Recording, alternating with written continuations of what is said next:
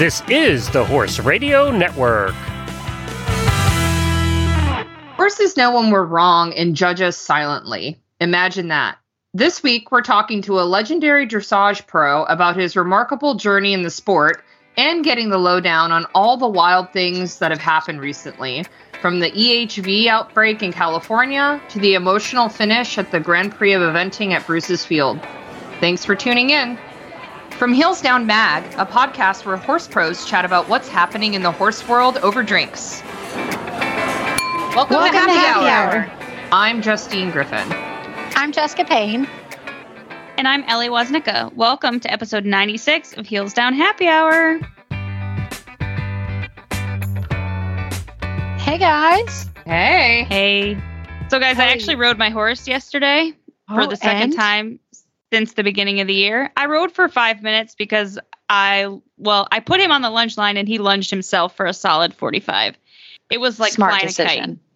a kite. Smart decision. I'm very proud of you for that. I've never been more grateful that I didn't. I was like, after watching the bucks he threw, I was like, I'm real glad I didn't throw my leg over that thing. Yeah, not the day. Well, this episode is brought to you guys by Purina. And today I have a fun kind of get in the mood for spring, summer kind of cocktail. It's one that I think is very interesting. And I have to be honest, I haven't tried it, but I found it and I wanted to share it with all of you guys and maybe everybody try it because it sounds really good, actually. So it's first off called the Sparkling Rosé Cocktail. So it sounds really good. And it's actually 3 ounces of tequila, 2 tablespoons of lime juice, a quarter cup plus 2 tablespoons of like a peach rosé jam, which I'll share in the notes, like everything, and you kind of divide it up. Then you do 1 bottle of sparkling mineral water. My favorite is like a Topo-Chico. Like those are my favorite sparkling mineral waters right now. Do a fresh peach. It's sliced and you can grill it, but I just slice it up. And then do the lime peel twist. And you place the tequila, lime juice, and a quarter cup of jam in a cocktail shaker.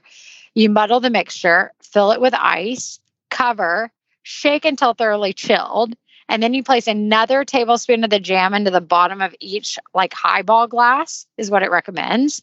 Fill the glasses with ice, drain the tequila mixture into glasses, and top off the cocktails with sparkling water. And then you can garnish them with extra peach slices and or lime twist.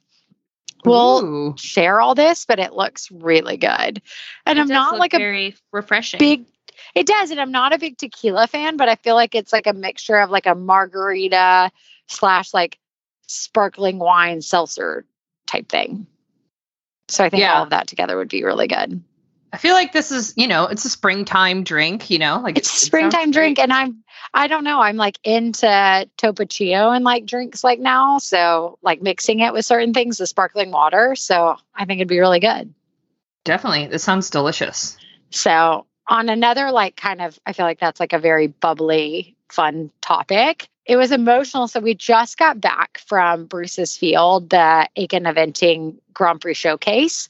And they do such a great job there, first off. Like, it is beautiful. They kind of reinvent Bruce's Field. And I feel like I talk about that a lot on the podcast, but like every one of these shows between Split Rock and the Grand Prix Eventing to a Bruce's Field, like just plain hunter show, it's like a different atmosphere in a cool way every time. And this time they really kind of made it feel like an event and a very hometown event.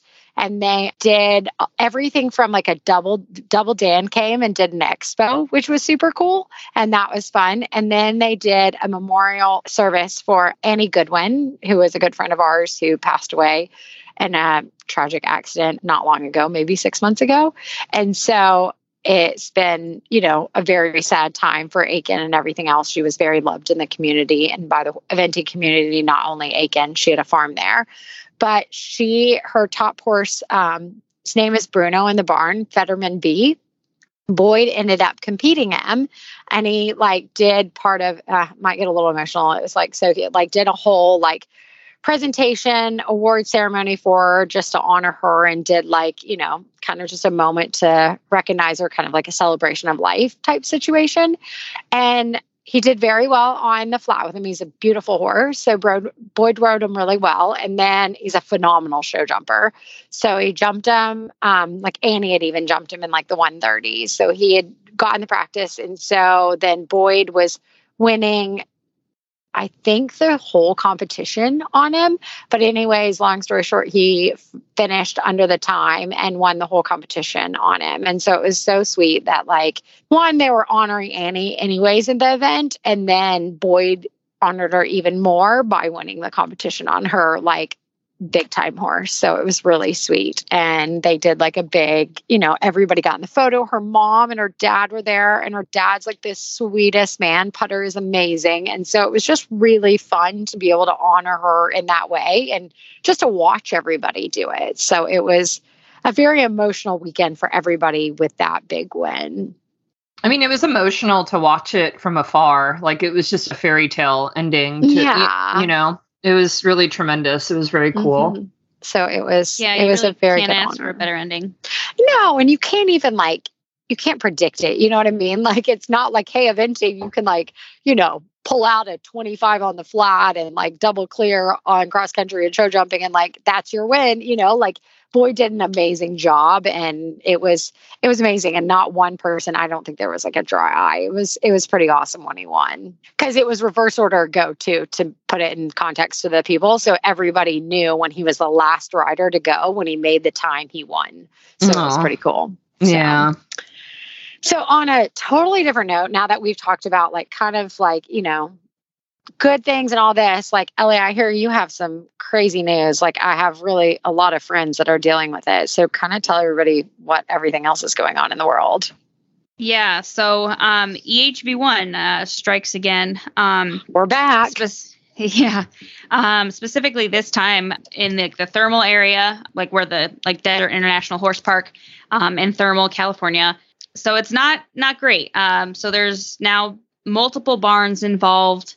And unfortunately, it's the neurological strain, which is much more fatal. But so the state vet over in California said, hey, let's just, I'm being colloquial. I'm not quoting. She was like, let's, postpone all of the hunter jumper events for the next 28 days, postpone anything equine for 14 days. And USEF, agree with that and did what they can here, and they have basically canceled Thermal for 2 weeks in the hopes that whatever it is, if the EHV1 will hopefully dive down in cases so that they can get back to showing. But as of right now, USEF all sanctioned events are postponed. There's 86 horses that they've confirmed that have been exposed in just one barn. It's actually all the way. I just read in a different article that it's actually in PA now, over in Bucks County. Oh no. The neurological strand. So it's just crazy. They're quarantining as many as they're possible. 2 more horses just had to be euthanized because of the severity of the neurological symptoms. And there's among 350 horses. You look at how many horses get to those shows. It's a whole lot, and it's super scary. So if you are at a public show venue, just a reminder for some personal horse health hygiene. Don't let your horses sniff noses, and don't share water buckets or, anything like that between barns. I know it's tough when it's hot. You see a horse, you want to give it some water. Don't do that. No. And that's a great reminder for everybody, because it's so serious. And if you guys want to look it up, USCF has posted a bunch of protocols on what to do if, you've been exposed to a positive case and everything else. And they just recommend everybody stay put for a little bit, and if COVID taught us anything, all you have to do is just for a hot minute, stay put and get back to normal. But yeah, California is in the thick of it, and they're not in the clear by any means. And so there's not just hunter jumper shows that have been put down. Twin Rivers stepped forward and was really good. Yep, and track came forward. Mm-hmm. They've done it. So there's a lot that have come forward and postponed and said, look, we'll figure it out later. And so we just fingers crossed that they can get it under control, and that people can kind of, go by these recommendations and protocols and all of the above, that we can get it back under control, because it's so scary. It's crazy scary. And it's sad that we have a vaccine, but the vaccine doesn't help in this instance, right? 100%. Yeah. So the vaccine is so strain specific, which is, it's so frustrating. It's like the flu vaccine, like you can get the flu vaccine and still get the flu. But unfortunately, the flu vaccine, my understanding, I'm no scientist, is, recreated every year to kind of create the new strain. With EHV1, it's not like that. So when we had this previous outbreak, I remember talking to my vet, saying, should I rebooster? And he goes, not really. He said, because our booster isn't going to work for a strain that comes up from Virginia. So as long as you're not, traveling at all, you'd be better off just saving your money and not doing it because it's not going to cover the strand. So that's really scary to know that you can't do anything. So we're definitely thinking about everybody who has a horse affected. Yeah, absolutely. And just stay clean and treat your horses like they've all got COVID, and then should be okay. So Justine, what do you have for news? I have a fun story. So it's another study, but it's something about horse behavior that I think we'll all find interesting. So some French researchers and actually Japanese behavioralists worked together to try to figure out if horses know when we might be wrong, which is vague, right? But so the example they used is, would your horse believe you if you told him where to find a hidden carrot? He might if he thought you knew where the carrot was, but I guess horses are more sophisticated than we think. So this study basically went out of their way to try to see if horses pay attention and then decide to trust the information we give them. Obviously, they're very trainable, or we wouldn't do what we do with them in sport. But so they used the carrot in the bucket trick, where basically they gave horses there was a carrot in the bucket, and they wanted to see how horses responded to looking for, basically searching out the carrot. And that element of trust was something researchers had only observed in dogs and humans before this study, which is really interesting. That's interesting.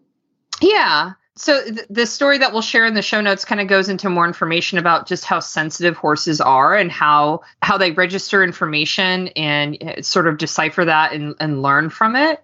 And basically, the studies suggest that horses are just sensitive, and sometimes they need a little bit more motivation to help them understand something and really commit something to memory, I guess. But it was interesting that, you could try to, fool your horse with a game and they might not trust you, which makes sense to me when I think of Mikey and the way he looks at me sometimes in the stall when I'm trying to convince him to I'm doing carrot stretches. And he's like, I don't know if I'm actually going to get the carrot if I stretch for you, lady.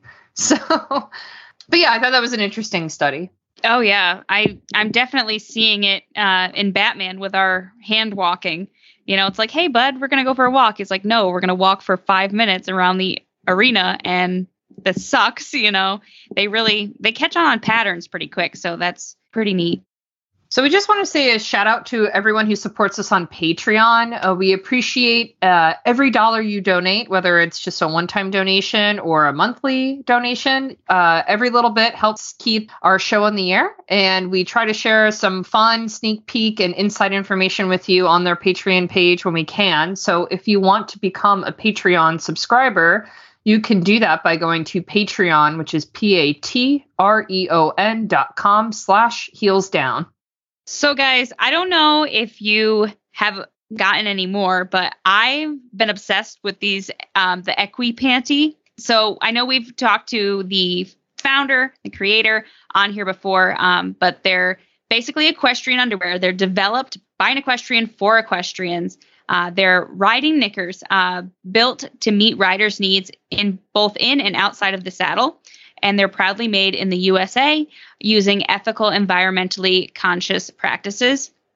So I love these things. Everything about them. I wear them all the time. Like, I want to get rid of all my other underwear. And I wear them as shorts when I'm around the house, because I have like above the knee ones, which is like the perfect length, I think, for me. And I've ridden with them in jeans for Western and hunt seat. They're just super comfy. There's no like wonky seams that rub you in the wrong places. They're sustainably made and they like wick away your sweat, which is awesome. They are super slimming. So I've actually worn one under a dress as like, some kind of control top panty type things. Working on my getting rid of this holiday body. So they do a nice job of, making me look a little tucked. They're durable and they're long lasting. Like I said, I wear them all the time. And the biggest thing for me is like, there's no panty lines and it's not like chafing or rubbing me. Like I tried the whole thong thing for a while.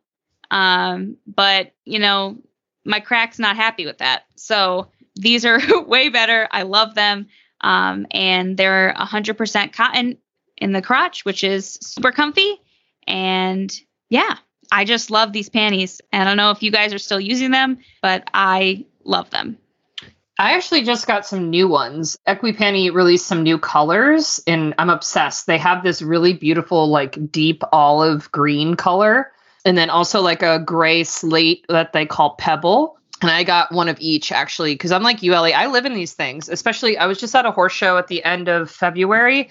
And it was the end of February, but it was like 88 degrees and sunny and humid. And I wore those things all day. It was a 1-day horse trial and I had to walk my cross country course.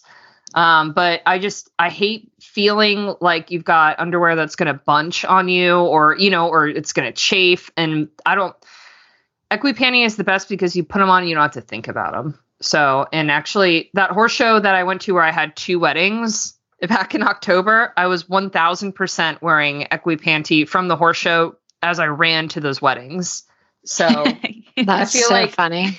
If there's ever a testament to a brand, it's them because they took me from like, my breeches cross country outfit, like straight to a ball gown for a wedding. So if you want to check out the new colors, they've got all different types. And I'll tell you, I have these 2 new colors and they're darker shades, but they still do not show through my white breeches or my white tights. That is the ultimate test. I was going to say. They really don't. I wore the Pebble on at that horse show in February and I wore free ride tights and they're real thin and you could not see the color through them, I swear. So if you want to check them out for yourself, Equipanty, the website is EQUESPANTE.com. At Purina Animal Nutrition, we are focused on helping horses live their best life. For wholesome nutrition that performs, try Purina Omaline Horse Feed. Formulated with Outlast supplement to support gastric health and proper pH, it keeps your horse performing with confidence. Put our research to the test. Shop your local Purina retailer or at purinamills.com to learn more. All right, everybody. I'm really excited to introduce our guest on the show this week. We have Robert Dover, who is an international dressage rider and might be the most decorated American dressage rider in Olympic history. He's been riding almost all his life, and he competed in his first Olympics in 1984. And he's competed in every summer games between 1984 and 2004, winning 4 team bronze medals. Last year, he published a book called The Gates to Brilliance, How a Gay Jewish Middle-Class Kid Who Loved Horses Found Success. Hi, Robert. Welcome. Well, thanks so much for having me. I'm really happy to be with you all. Yeah, it's wonderful to have you on the show. And last year, I was delighted to read your book and write a review. And so I wanted to start there. What made you want to write a memoir at this point in your career? It's a funny thing. I had been asked to write a book so many times in the past. And a couple of times I was approached by some major publishing companies who asked me to do a book on dressage and riding. And I said, there have been so many incredibly wonderful books written on the subject. And in all honesty, I don't feel like I could add anything significant to those books. So over the years, I thought about it, and I still didn't have an interest in doing a how-to book. But then I thought maybe I could instead write a book that could be helpful to people, whether they're horse people or not involved in horses at all, on just how to have a happy and successful life. using past experiences of my own life. So I look at this book as a reflections and suggestions kind of a book. And I've been very gratified by the response from both people within the horse world and outside of it. That's great. I mean, I loved it. What struck me was just how open you were about your own personal life and how transparent you were, even through vulnerable moments. I think, something that stuck with me was how you struggled with pain while riding and being an athlete, and how you medicated yourself. I feel like that's something we don't talk enough about in society. So what made you want to share those personal details of your life? I think that it were to be credible at all, and even truly useful to people, young and old, I felt that I had to be completely honest. It was also very cathartic writing a book like this, because I have had a really blessed life, but also I think none of us, as a matter of fact, I know none of us will go through our lives without huge losses, without defeats, some small, some larger, and only through understanding that those are a necessary part of life does one come to also understand that through those defeats and through those losses, we actually learn how to become our best selves and how to succeed, how to be happy. And that was why I felt it was so important to reveal those things about myself. Gotcha. So going into dressage specifically, where do you see the sport of dressage going in the future? What has changed the most since your Olympic days in the 90s and early 2000s? Well, there's no doubt that the sport has been steadily getting both better in that there is a much larger group of incredibly brilliant horses with very, very sophisticated riders from countries from all over the world. And when I was young and doing my first Olympics, it was the case that there were very few truly successful countries, and that while Germany has remained a juggernaut within the sport of dressage, what has now changed is that you have incredibly great Danes, incredibly great Americans, incredibly great Brits, and of course, super Swedes, super Spanish riders, even riding Spanish horses, which I think is great, and Portuguese riders on Lusitanos. So that's what's changed so much over the years. The breeding of the horses has improved and brought horses from various different breeds to becoming more and more alike at the very top of the sport. And at the same time, because their quality has risen and the training has diffused all around the world at a much higher level, you have riders who also just are spectacular from many, many countries around the world. It's pretty impressive, the amount of people that have come up and stepped through every nation and everything else. And, you're such an accomplished athlete yourself. Like, you touched on it a bit, but what have you learned the most from all the years in the sport, basically?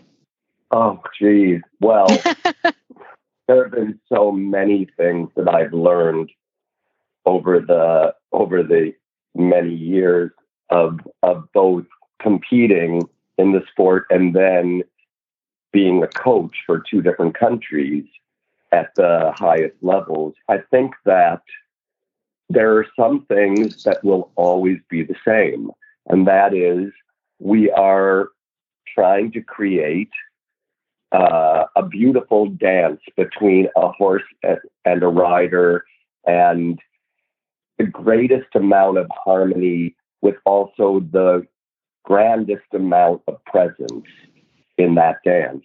And I think that has been the same throughout not just the time period of the Olympics, but going back centuries. That is the real meaning of the art of dressage.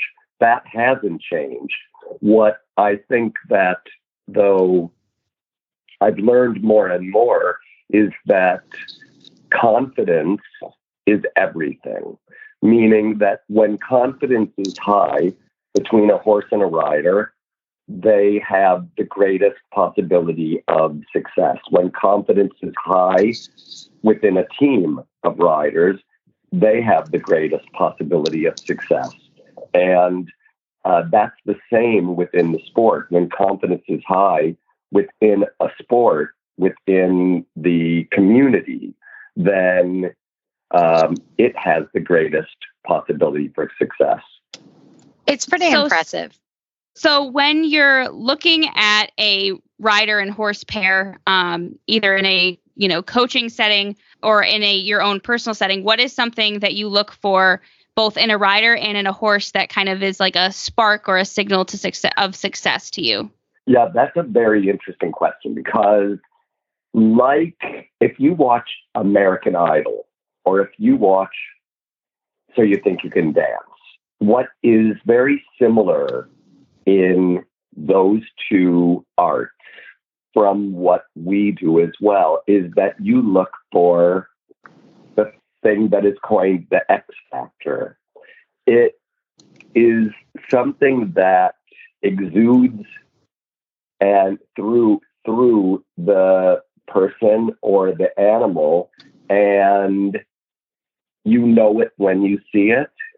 They set themselves apart in a group of 50 or 100 horses, or a group of 50 and 100 riders. That one is one that sets itself apart from the rest of the group because it has an incredible expression over the ground. It has, as a human being, a beautiful look of harmony and poise and understanding of what they need to do to be the best partner for the horse.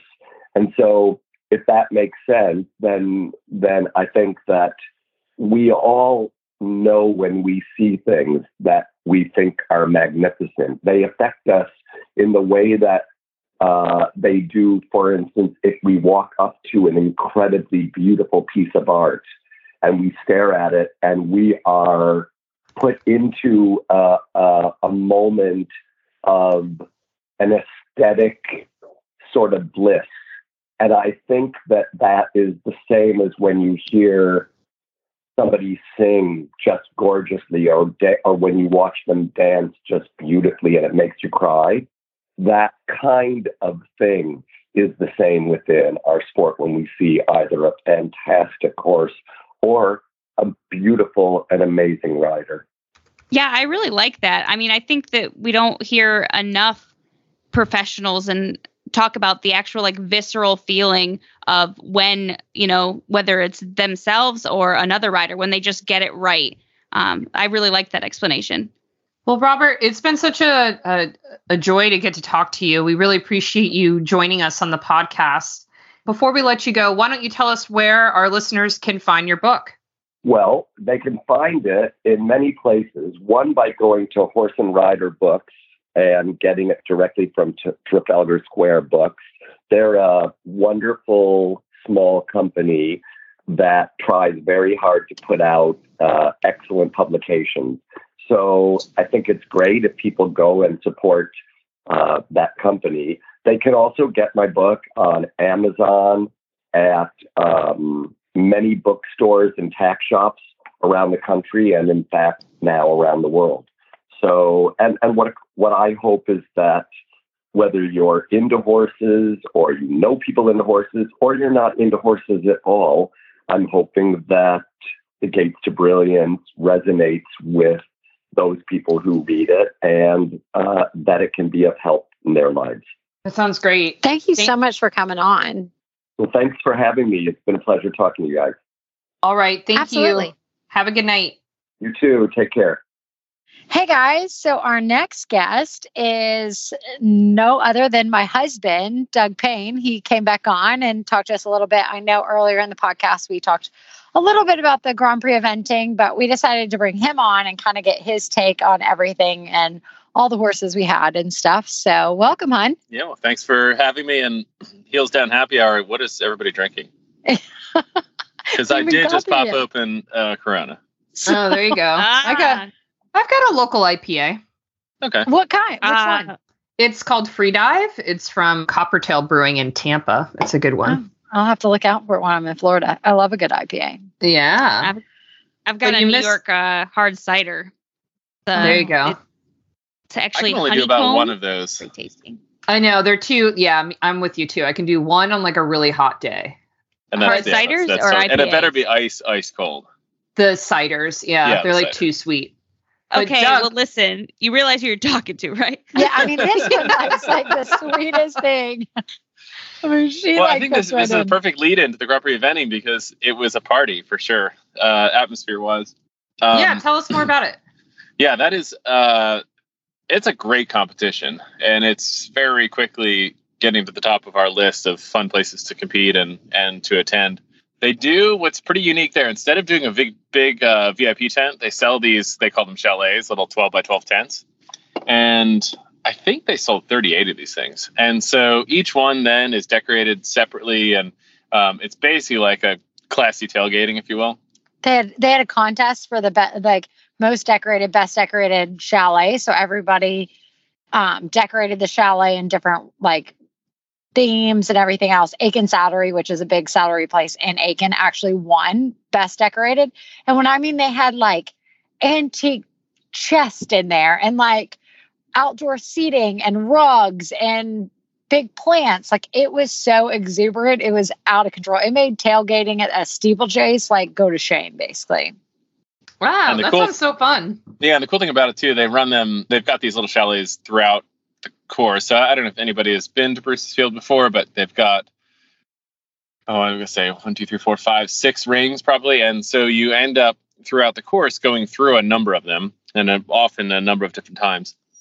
But the grass section in between is where these chalets are. So it's pretty cool that you can be tailgating and probably have a view front and back of your tent and you're within, 100 feet of the horses as they're going, which is pretty wild. And then next year, rumored that we're going to be jumping through the grass area, kind of right dead smack through the center of the tent. So that'll be even cooler still.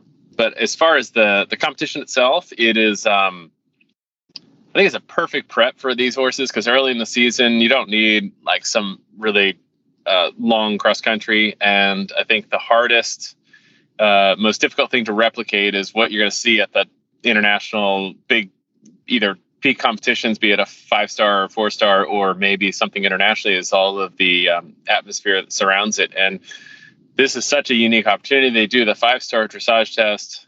You're basically doing a 5-star show jump, and all of which is surrounded by everything. You pick out music for each of your horses. So it's a lot of stuff happening. And then the cross country is a 4.5-minute track, which certainly is quick. It's not, based on meters per minute. It's still quite a bit slower than advanced, but you really don't have much in the way of big open galloping sections. So you've got to be really on it. But the great thing about it is that 4.5 minutes, it's not that it's a huge physical exertion. It's more of a mental test, I think, for these horses, especially early in the season. And it does just a great job preparing them for the competitions coming up. So, Doug, I have to give you kudos, and I want to know more because you have 4 horses going advanced this year, all competed at Pine Top. Tell me what it's like to campaign that many, because I can't even manage to brush all 3 of mine on a daily basis. So well, very lucky for me and lucky for them probably too. I'm not the chief brusher, that's for sure. He doesn't even know what saddles they wear. So I could probably manage hey, that, that's all right. I'm sure I would definitely not win Groom of the Year. You should see his braids. I always bust Courtney's because I was an A pony clubber. I always tell her, I remind her of this all the time. But I think I probably also own the record for horse management points lost at nationals. So, there is that. As far as the horses, so the cool thing, we actually had 5 at Pine Top, 5 horses total. We had 1 that moved up to intermediate, and then we had 1 that had moved up to advanced, and then the 3 older guys. So Van Diver is our oldest of the bunch. He's 18 this year and actually come out sounder, better, stronger than he's ever been, which is so cool. Star Witness and Quantum Leap, both those guys are 11. Star Witness was actually a failed show hunter that we started, and she's gone to the Pan Ams. And then Quantum Leap was the first of a bunch of horses that we have been trying to buy more or less one a year, a weanling. And so pretty much from Quantum down, we more or less have one a year. And so it was Quantum, and then Carl, which is Camarillo. So he did his move up there. And then also the Quiberon that just did his first intermediate. All three of those were bred by Didi Callahan, who's in the Eastern Shore of Maryland. The great part about that is because I broke them, started them, have done everything with them.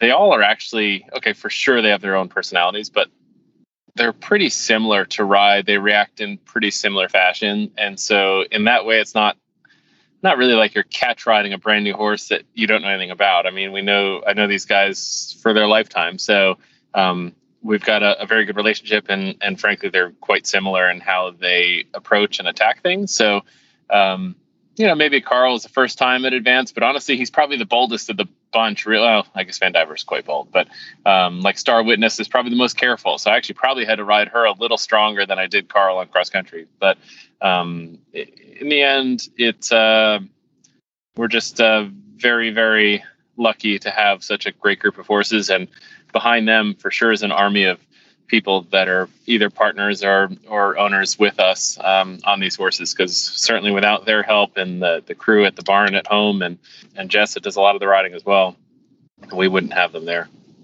So Doug, you clearly have a type if they all kind of go the same way, huh?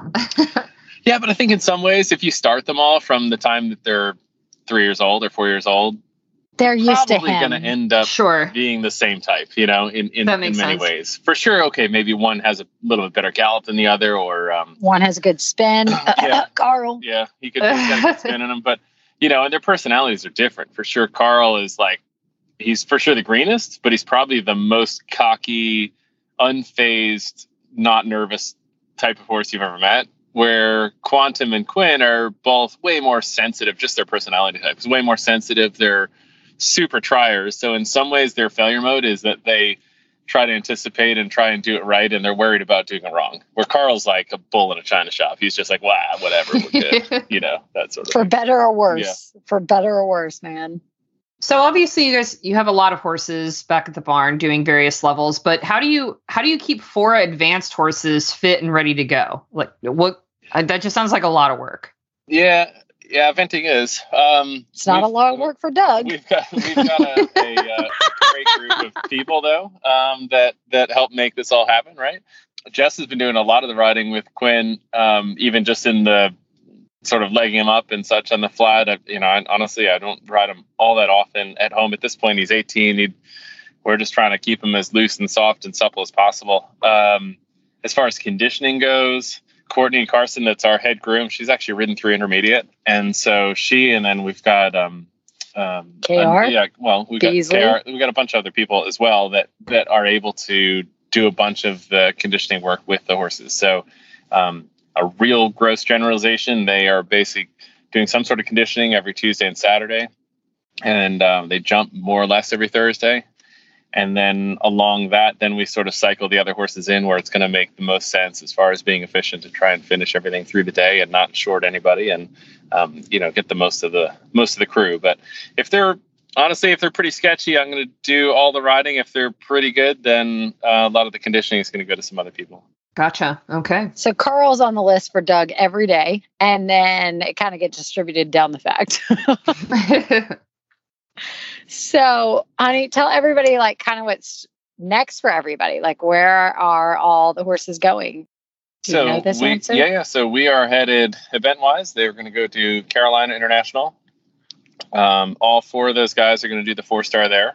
And then that same group then will go to the Fork. Oh, you could tell Ellie, you might be tired at the Fork because you can't have anybody exercise your horses. Yeah, the Fork's going to be challenging. So we've got... Ellie, you can feel sorry for him at this moment. Luckily, the Fork is over a number of days. We've got 10 going. So we've got two training. We've got 4 advanced. We've got 3 preliminary. 3 prelim, and then... 1 intermediate. 1 intermediate, yeah. But basically... Wow. Yeah, it's 10. This would be the most he's ever done. Because normally, at a jumper show, he's like, oh, great. You warm him up. You can get him ready. And then, he just hops on and jumps a couple of fences. problem at eventing, I can't even pick up the trot on them. So he has to do all the pre-rides, all the work, all the jumping, all the flatting, everything. Jump days aren't bad, honestly. It's the flat days are rough. Flat days are rough for sure. So tell me about it. Look for yeah, exactly. That's why I'm like, Ellie, you can feel bad for him for this one for sure. And actually, Trian's doing us a massive favor too, because they do all of the schooling under the lights, which is really cool.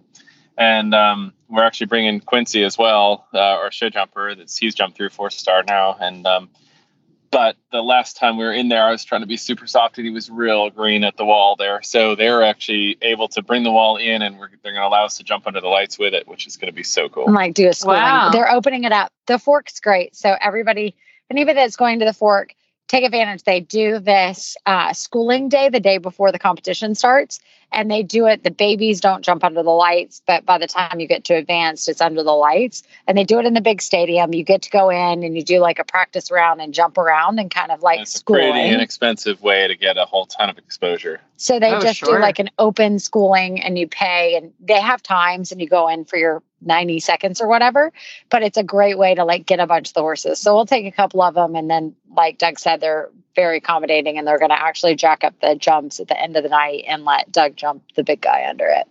That's so cool. Wow. Yeah. Well, Doug, while you're here, do you want to play Rose and Thorn? Of course. Oh yeah, I'm on it. All right. Well, who wants to go first? I can go. All right. I think I can think of one on the fly. Right. So I think my positive is that Batman is continuing to look really well and just really good, and his attitude is good. I haven't asked the vet, this is good that you're prefacing this now, because the girls, they just saw Batman the movie, so I'm thinking the movie.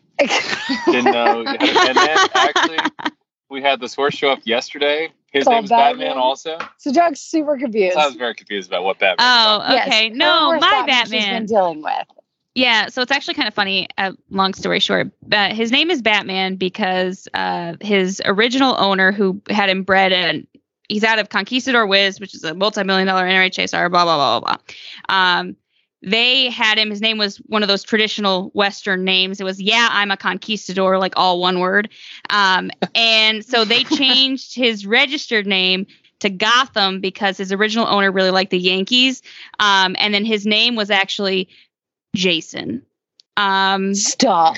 Jason? That's real life. I don't know if I've ever told that story on the podcast No, before. you have not. Yep. Jason. Yeah, his name was Jason after his favorite. Cool, yeah. So what happened was when the owner gave him or donated him to Alfred University, they were like, Jason's a really bad name for a horse. We're going to call him Batman, which it fits him. It fits him better than Jason. Alfred's in upstate, isn't it? Yeah, Alfred, New York. We used to way ski in the boonies. against them. I raced at RIT, ski race. Ah, okay. Yeah, there are lots of mountains up there. But so yeah, my Batman, who is recovering from stifle surgery, and he had a grade 2 meniscal tear. So he's recovering from that, and he's looking really good. So I'm really happy about that. I'm actually kind of breaking the rules. I don't know if it is a rule. Whatever. I tell Batman we're breaking the rules because I think it makes him feel better. But I've been walking him around the barn now that the ground's kind of softer, which he likes a lot, and he's not trying to bite me anymore while we're hand walking. So that's nice for me. I did actually send a picture to Jess and Justine because he gave me a black eye while I was hand walking him. Yeah, he just shook his head like he wasn't even anywhere near me, but the lead rope just flipped, and it gave me a black eye. Doug would like to borrow yours. Just a normal lead rope. So I've been walking him in a rope halter now, so there's nothing metal that can hit me in the eye. But Matt thought it was really funny. That's a good idea. Yeah. But then, so that's my rose. And then I guess my thorn would be that I'm really, really out of shape. So I think this is the longest I've ever gone without riding. So as my horse is super fresh because it's springtime, I'm I don't even really remember how to post. So hopefully this is going to end okay. So I've ridden twice since the beginning of the year for 10 minutes each because my horse has needed to lunge for a very long time. It's going to be resaddle breaking. So that is my thorn, is that I need to go on a hardcore Rocky Balboa montage here for training to kind of get myself back in shape. But well, I believe in you. Thanks, Justine. I'm gonna need it. All right. How about Doug, you? what do you got? I'm still thinking. So. Doug? Oh, I'm going. All right. So the Rose, I guess I've got to go from last week, right? So that was it was pretty special to have all the horses. They were 3rd, 4th, and 6th in the Grand Prix eventing, and come out of it looking great. And honestly, we're just grateful to have this support and opportunity to have these guys going, because it's pretty special. So you got to enjoy it when you have it. And a thorn, I don't know. Speaking of body, I'm getting old, and we just drove down to Ocala. We're jumping at hits this week, and we've got Quincy jumping the FEI. But You're gonna say you're sore? yeah, 10 hours in the truck. I'm like a freaking old man. I'm getting out of here hobbling along. I might as well get a walker. Oh my gosh. You can use Quinn's. I know. I will borrow it from Quinn. I might borrow some Robaxin from him too. He doesn't even need Robaxin. You're the only one know. that needs it, apparently. Yeah, All right. I got a surplus. So, oh my goodness. Poor Doug being old. All right. Well, I am 40 now. He kind of stole my thorn, but Your thorn? I mean, sorry, my thorn. Not my thorn, my rose. Sorry. Old lady's been in the truck too. Don't worry. Don't worry. It's not working too well. Apparently my head is my thorn, not my body. But no, I'll go with a different one. So this past month, we've been home off and on, but home enough, like during the middle of the weekend stuff. It's been so fun. My rose would have to be all the different restaurants we've gotten to try out in Durham. We've tried probably 2 or 3 new restaurants with friends, and just, I know that sounds like a stupid rose, but to be at home and like try new places and not be on the road 100%. Like, we've traveled a lot, like, don't get me wrong, but we've been home a lot, like of Monday through Wednesday at least. And so we've been trying out new restaurants throughout Durham and had a lot of fun. It's been cool. So that's my rose. My thorn would be That you have to do all of Doug's brushing? That I have to, no, that's still Courtney. That I have to do all his riding. No, I love riding them. So I won't even be that. I guess it's been pretty good. I don't know. Maybe that all of that, I guess it's the opposite, right? We've been home a bit, and then now we're about to hit the road for a long time. So maybe that's my thorn, is that I'm not going to try new restaurants for the next couple bit. Well, but, just not restaurants at home, huh? Not in Durham. I'm going to have to like hit, try on up and stuff like that, which isn't bad. But no, it's been a good month. We've had a really like fun time. So I'm going to have to like skip the thorn this week, or go to Doug's body. Then I'm going to have to like massage his back because he hurt so bad. Sounds like a great plan. That's pretty funny. All right. Okay. So my turn. Let's see. We'll say I guess we'll make this my rose. So while we're recording, I texted my friend who I event with. Next weekend is Ocala 2 at the Florida Horse Park. And I was like entertaining the idea of going, but it's kind of expensive. Gas is expensive. Yeah, I came up with a bunch of excuses why I don't want to spend money. And so I texted my other amateur rider friend, like, I don't think I'm going to go.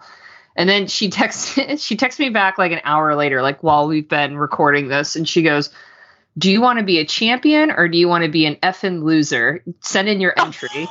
So I did it. I sent in my entry. I paid for it. I guess I'm going now. Oh my goodness. That is peer pressure if I've ever heard it. So that's a shout out to Katie, my friend Katie, who just convinced me to go. So we'll make that my rose, even though it's, I'm spending all my monies. So then my thorn is, it's more of a thorn for my husband than it is for me. But I brought this up in the Facebook group before, but my husband got one of those like massage guns as a gift. It sounds like you it's need great. Doug, by the way. No, we have one. That's what I mean. We call it the thumper. We call it the thumper, but I thought that was inappropriate to say on the podcast that I was going to massage him with the thumpers. Yeah, when you put it like that. So we have one. I have one too for the horses and for it. the house. Yeah, he loves it. I totally understand. But like after like a couple of weeks, I was like, man, I bet Mikey would love this. But you stole it for the horse. I told you to, but I didn't know you really did. I know. And I didn't want to like, it's a gift for him. But I was like, well, I'll take it one time and just see if the horse likes it. And forgot it at the barn. No. So the problem is the first home covered in dirt. Exactly. But the first couple of times the horse didn't like it. So I was like, oh, maybe I'll stop. But then I was like, let me try one more time. And of course now the horse is like, okay, I like it. But, and so I didn't tell Alex the first couple of times I used it, but now he could tell the last time. So cat's out of the bag. I did have friends that literally bought the same gun that we use. And it went to the barn and it got so gross. They've like now left it in the barn, but I'm like, but then you don't have it for yourself. So, cause they said it got so gross. They couldn't bring it back in the house. So yeah, we have been selfish. Yeah. No, we've been selfish and keep ours like at home so that we can use it because have you done it to yourself, Justine? Oh, it's awesome. Oh, it feels fantastic. Yeah. It's great. Amazing that I was like, too selfish to be honest. I was lucky because I bought one originally for the barn and then my sister got me one for Christmas and she was like, don't use this on your horses. I was like, I won't because I already bought one for the horses. That's the way to go. So put it on your wish list for your next birthday, Justine. All right. Sounds good. All right, Doug. Thanks for coming on. It was great to chat with you. Thanks for joining us. So we have a mailbag from Jess in our Facebook group, and I'm going to ask you guys because, hint, hint, nudge, nudge. Matt still hasn't put a ring on my finger, so I'm not married. Oh my God. So, but Jess says her husband is so over her being hyper focused on her horse and the barn, and they've only been married for 2 years.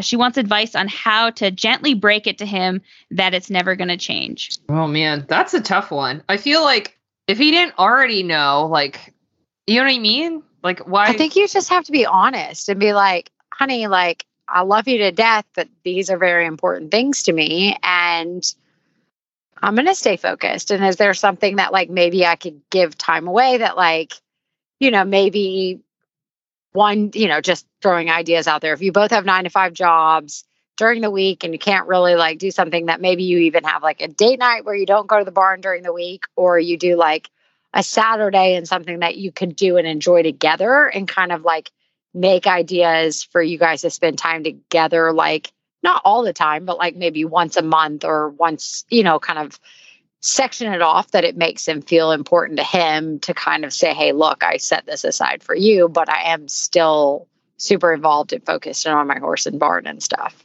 That's really good advice. I definitely feel it's always a give and take, right? Because I have to do that in any relationship, and we hear it from friends when we go out to like dinner with other couples, like, wow, you go and do horse things all the time, huh? Don't you? And it's like, I'm sure my husband is tired of hearing that some days. So it's just, yes, the horse is a priority. And I feel like your partner should respect that. But it's important to try to find that balance where you still make sure you're allocating enough time to your relationship too. Yeah, that it's kind of, yes, he knows it. And I would still be very honest that is very much a priority and stuff like that. But instead of just jamming it down and saying, look, this is a priority, and maybe kind of making a tiff about it because it maybe causes some drama, instead saying, hey, look, like, instead, maybe on Saturday, there's this cool, like, music festival or open market or whatever you guys can enjoy together, and just say, hey, like, there's a museum open, or there's a really cool, winery or bar or restaurant opened, like just something that you can do together and both kind of enjoy and kind of explore out. Or you could just buy him a horse and then, or you can take Ellie's idea. No, I wouldn't do that. I mean, my parents got divorced, but not because of horses. Although my dad would probably blame horses. It was mostly just because my parents are better friends than they were, in a marriage. But I think both of you guys made good points. I mean, it's hard for me because Matt and I both had horses coming into our relationship. Mm-hmm. So, but he even gets kind of like, hey, been out the barn for like 2 hours. Yesterday it was warm, so I was cleaning tack. And I was like, well, someone has to do it. I mean, I was kind of nasty about it, but yeah. So I think that, setting time aside, and that's probably the best thing you could do. Or you could buy him a horse and then you can ride together and it can be your thing. But don't sue me if you get divorced, please, for my horrible relationship advice. I feel like this is a good thread for the Facebook group. If you have advice or, experiences to share, I feel like it would be a great discussion there. So speaking of, if you want to join our Facebook group, you can do that by checking out the Heels Down Happy Hour Podcast Lounge. And if you want to hear more from us, you should subscribe to the Heels Down Spark. You can do that by going to bit.ly/spark by HD. We want to say thank you to all our partners this week, Purina and Equipanti. All right, guys, that's a wrap. Cheers. Cheers.